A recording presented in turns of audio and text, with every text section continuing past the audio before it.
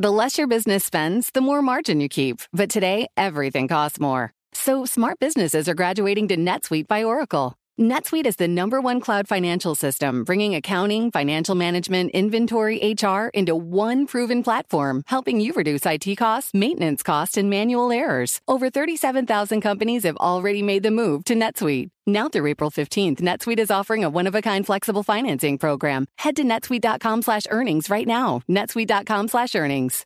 Apple Card is the perfect cashback rewards credit card. You earn up to 3% daily cash on every purchase every day. That's 3% on your favorite products at Apple, 2% on all other Apple Card with Apple Pay purchases, and 1% on anything you buy with your titanium Apple Card or virtual card number. Visit apple.co/card calculator to see how much you can earn. Apple Card issued by Goldman Sachs Bank USA, Salt Lake City branch. Subject to credit approval. Terms apply. Welding instructor Alex DeClaire knows VR training platforms like Forge FX help students master their skills. There's a big learning curve with welding. Virtual reality simulates that exact muscle memory that they need. Learn more at meta.com/metaverse impact. Hello, I'm Scott Soshnick. I'm Evan Novi-Williams. And I'm Michael Barr. This is the Bloomberg Business of Sports podcast where we are all here. All four of us. That's right. Exploring the big money issues. All four of us. Yeah. Five. Medina. Five. You're right. Right. Who's the fifth? His man bun. Oh, there it is. The side bun. There it is. Evan rocking the man. You have to put a picture of it on your Twitter feed now. You look like you belong on a nickel. Or bartending in Williamsburg. Axe throwing, yes. Oh, man. It's awful because he doesn't really have enough hair, and he knows it. He's cognizant of this. I am. Yet he's still pulling it back into this little I like pigtail it, though, thing. Man. Michael Barr likes it. That's all I need. That's really good. all I need. No offense, Bar, but your hairstyle is not like, Well, like if Medina was like, I love it, fine. But she's like, eh. What's wrong with Barr's hair? No, well. I'm saying not his hair. I'm saying his take on. Oh. You know, I wouldn't say to Bar, how do you think I should style my hair? My clothing? No, you wouldn't. My shirt, I might say, you, Mr. Lavender, you. For the record, I've always complimented Evan's hair. I always say it Great looks hair. very This is about the style, not the lustrous hair. It's and, I just think that it's like a weird side thing. He's not even bunning it right. Right. I mean, there's a lot going on here. man. And I'm staring at it right now. Like I can't. You got a nice side angle of got it a from nice this behind the side, glass. yes. It's awful.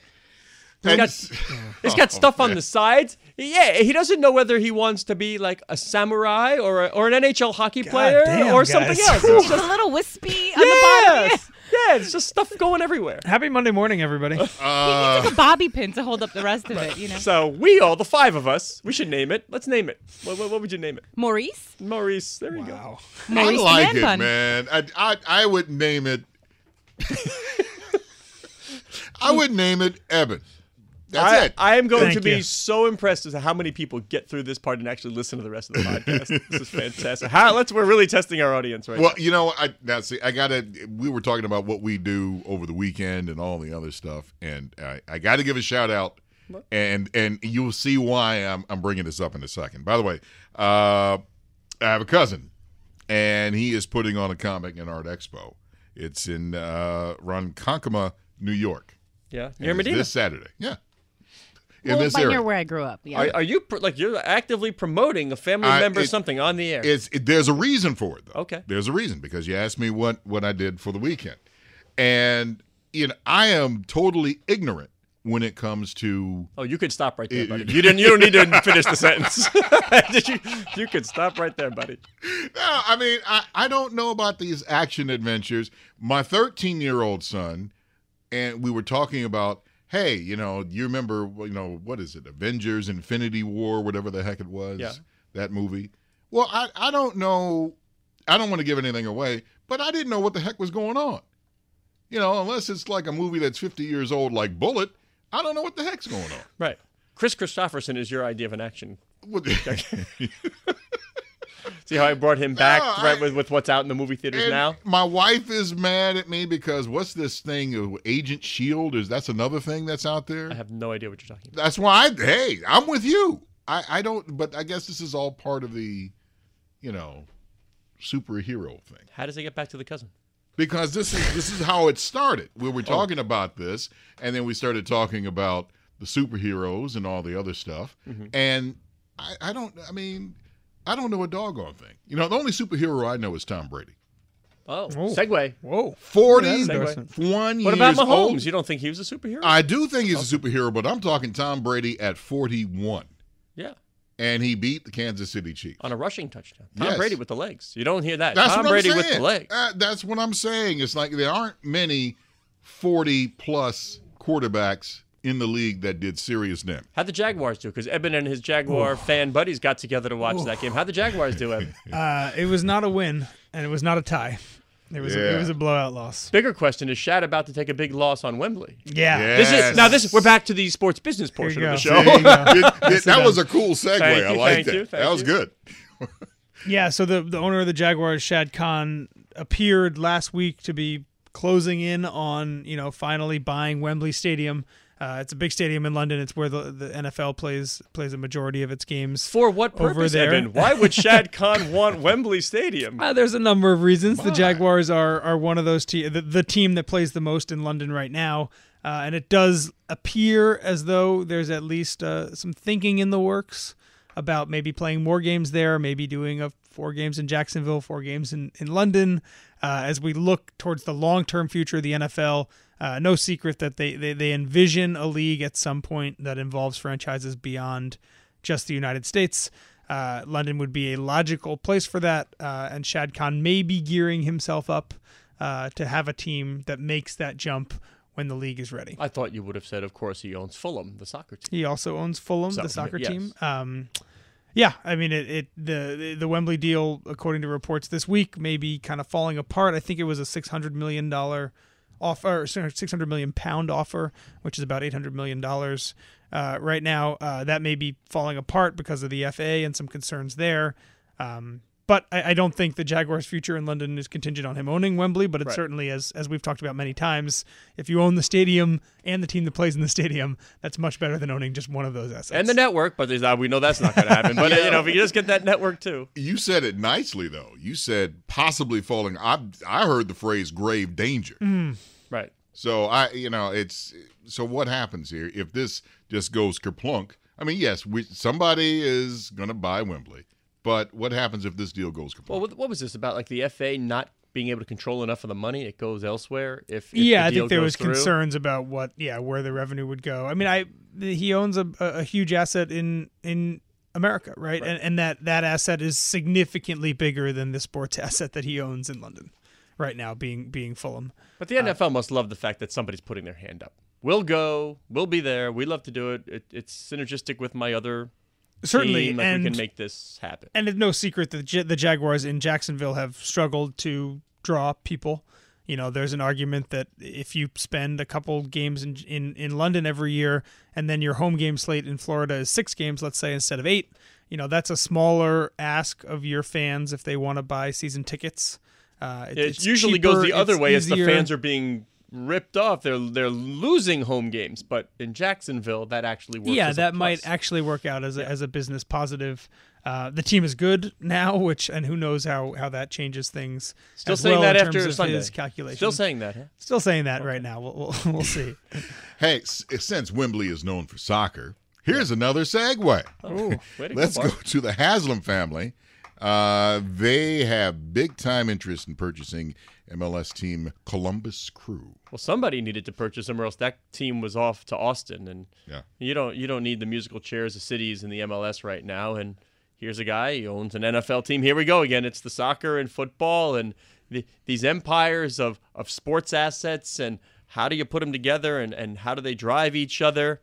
They're close to each other now. You got Browns and Columbus. So good for him. Good for the franchise. Good for the fans. There. Yeah, it's funny. Can you think of other save the franchise movements that have succeeded? I mean, maybe I'm jaded, but it felt as though in the past couple of years, all these people that wanted the Raiders to stay in Oakland lost out. Everyone who wanted the Rams to stay in St. Louis. Well, there was just so much money. I mean, that was just a byproduct of the Chargers to move to stay in San Diego. Lost out. The Columbus Crew. They didn't lose out. They didn't pay for a stadium. Sure, and I mean that's part of the deal. Not entirely, but it's part of the deal here. It just seems as though, when everybody started this Save the Crew movement, which was almost exactly a year ago, it just felt like a futile effort. It's actually kind of nice to see that it appears as though the team may be staying. It worked out. Yeah. Yeah, but see, here's my problem with the Rams moving from St. Louis to L.A. It's not the L.A. part, it's the St. Louis part, because it's conveniently forgotten that St. Louis got the team from L.A. in the first place. Yes. Mm-hmm. And so they're just going back to their roots. And it was a lot like Oakland, and there was that brief moment they were the L.A. Raiders, and they moved back to Oakland, and now they're going to Las Vegas. We're going to dispel the myth once again that these franchises, and I know this is sacrilegious, are somehow, as owners say all the time, these are civic trusts. When they get a new owner, I don't own the team. I'm just the caretaker. This belongs to the fans. These teams are nothing more than any other business in town. Business ain't good. Guess what? You close the shop, you go somewhere else perhaps. That's what they are. These are businesses. They are not civic trusts. They do not belong to the fans, no matter how many times you're going to hear an owner say it. Owners will do, in most cases, what is best for themselves. And if that means picking them up, packing the moving trucks at night, hello Mayflower, hello Jim Irsay, off we go, that's what they do. Yeah, but that move though from the Baltimore Colts to the Indianapolis, that was just mean. I mean, because it did it in the middle of the night. Snowy, you see this? It's one of those indelible images. You can see the snow. You can see the Mayflower. Yeah, you always wonder if, boy, that was really bad PR for them to be the picture of this team moving.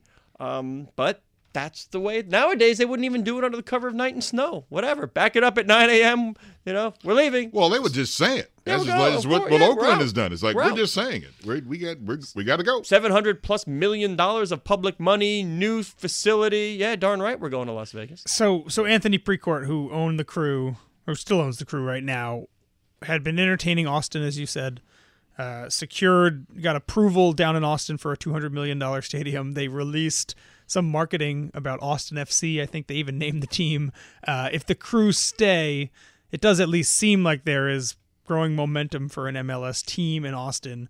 Do you think we end up with an expansion situation and another huge expansion check that gets divvied up among all the other owners in MLS? It certainly seems that the goal is to add more teams still, yeah. I would say then, yes, they've put their hand up as a we're next or we'd like to be next, and look at what we've already done. Sort of what Montreal, we never discussed, Montreal putting their hand up to get an NBA expansion team. Mm-hmm. They got an ownership group, a guy willing to put down 10%. You've got the tickets, the ticket list waiting to go. Yeah, that's the way it's done these days. It's almost like you have to prove yourself before you consider. Here we are. We're ready. Look at what we've got. We've got the group. We've got the fans. We're ready to roll. In which case, this seems like a great result for MLS as an overall entity. Sure, another city saying they won in the game. You make Absolutely. your home fans feel like they matter in the league. They keep the team in Columbus. You've already set up a really easy landing spot for a new team, one that will pay an expansion fee, in which the Columbus Crew wouldn't have if they moved just from Ohio down to Texas. Seems like an all-in-all. What's the distance? Who's got the quick? What's the distance from Columbus to Cleveland? Anybody know? I don't know. I'm not sure.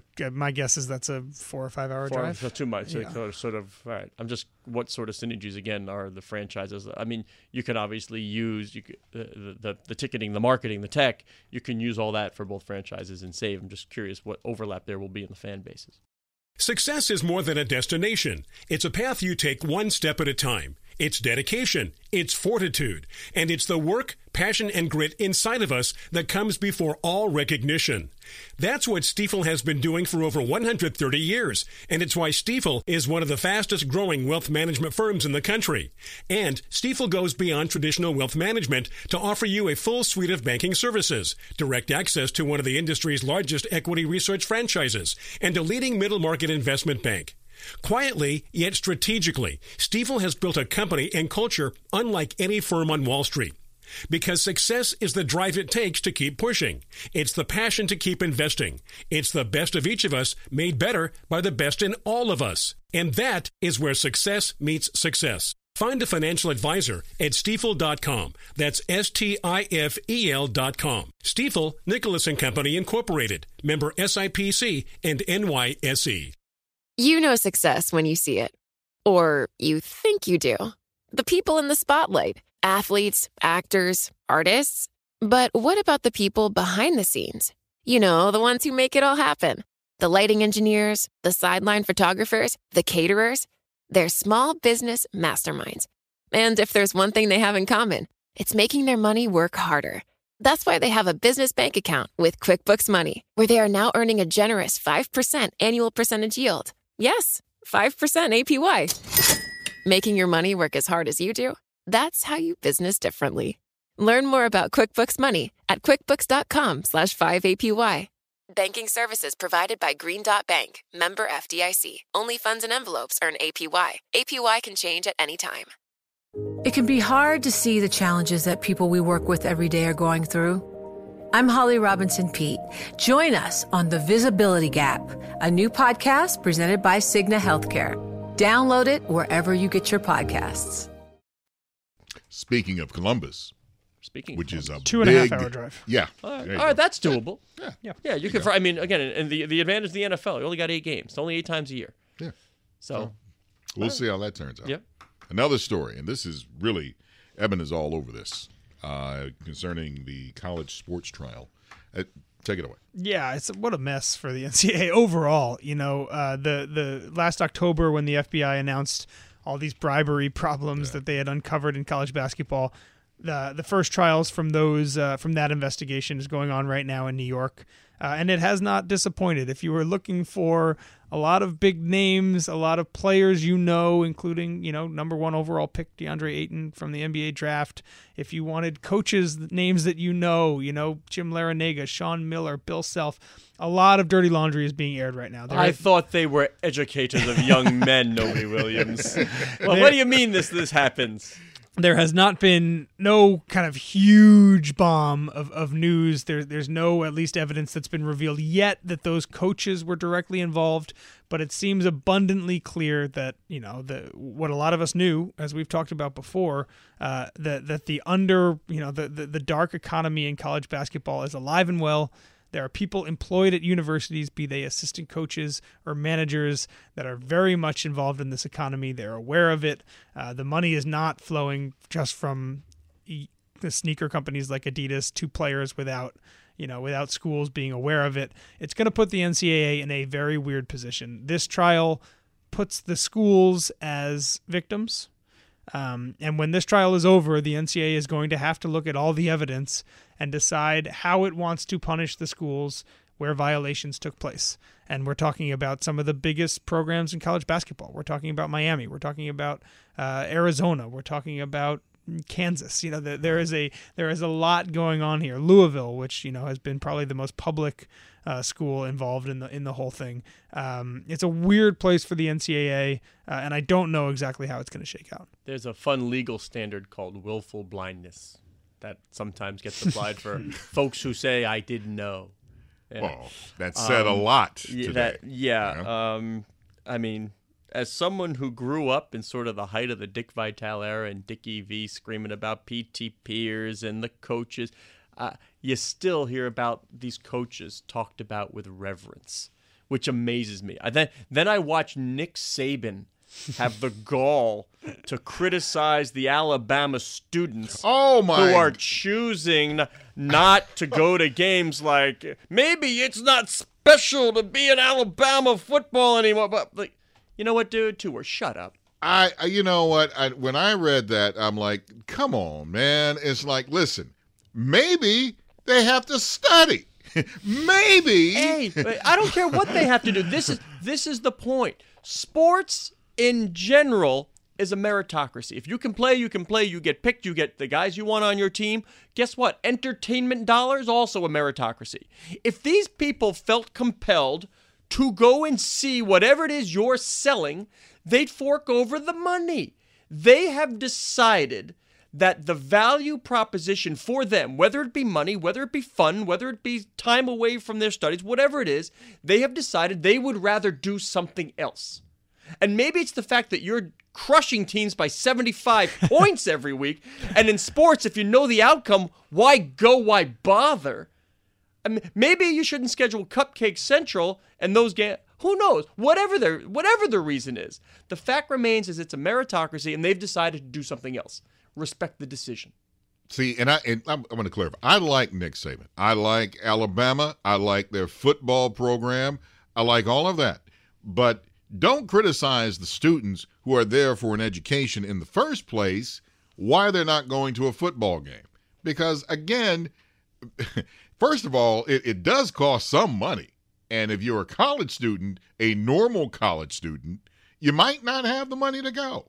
You might have to worry about buying ramen noodles. You might have to worry about buying books. It's like, come on. Let's take a step back here for a second. And this is a huge concern for athletic directors. It's not in the way that Nick Saban was complaining about it, but college football attendance is down significantly. People aren't going to games as much as they used to, and because they're not going to games, they don't have the affinity or the equity they feel like that other people might have. That goes down the line. With the university, it goes to donations later on. They might watch less on TV. They might donate less. That terrifies administrators. It terrifies athletic directors.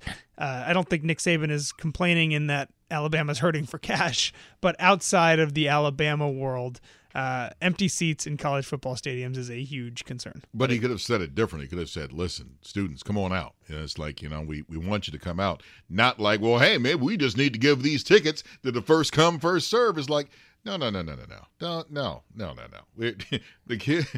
students are going to get an education, number one, uno. Well, let me tell you a fun story. One time, so I'm walking down the main drag at Syracuse University, my alma mater, and I just happened to be at the tail end of a pack getting a tour. And the chancellor at the time was leading this group.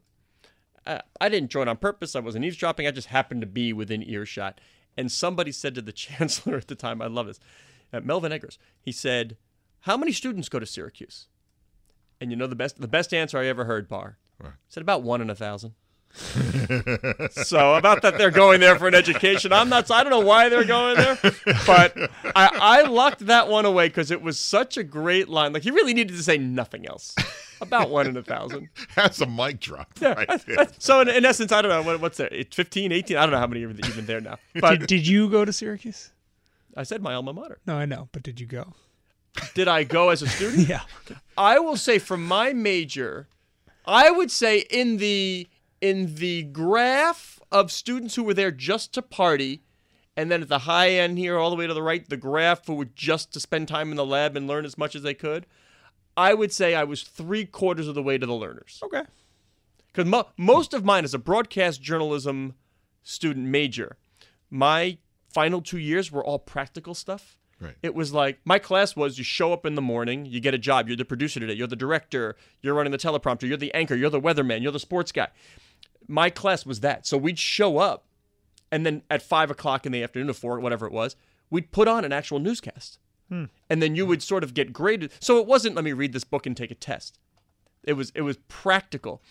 And remember this? Remember when people say, I remember where I was when Magic Johnson announced he was HIV positive? I was covering that. Well, yeah. you know where I was, Bar? Where? I was in my practical broadcast journalism class as the sports anchor that night.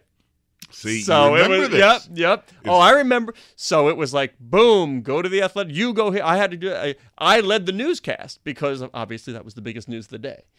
So, yeah. We're old. I would, so 75% of the way, but not to say I didn't have my fun. You said when 2/3, didn't you? I don't know. It's close, same. Oh boy. 66 next to 75, 3/4, 2/3. I was closer to that, but I did enjoy some time off when perhaps I could have had another internship or something. Oh, okay. And look at where you are now. Take that, Melvin Eggers. Yeah.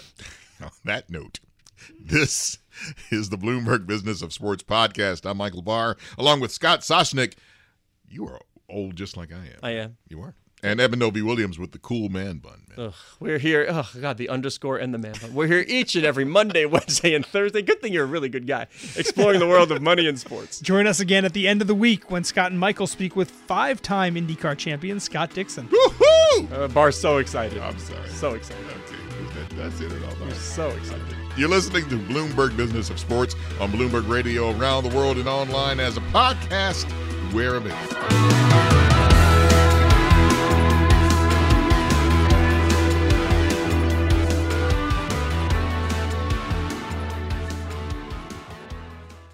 Do you love Elon Musk? Do you hate Elon Musk? Do you have no idea what to think about Elon Musk?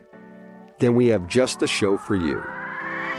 He's become even more larger than life. Buying Twitter doesn't get us closer to Mars. They are like really close to the edge of like everything falling apart. Like, oh, Elon, I volunteer. Put a chip in my brain. Each week on this podcast, we'll break down, analyze, and debate the most important stories on Musk and his empire. It's all one big universe. You just work for Elon Inc. From Bloomberg Businessweek, this is Elon Inc.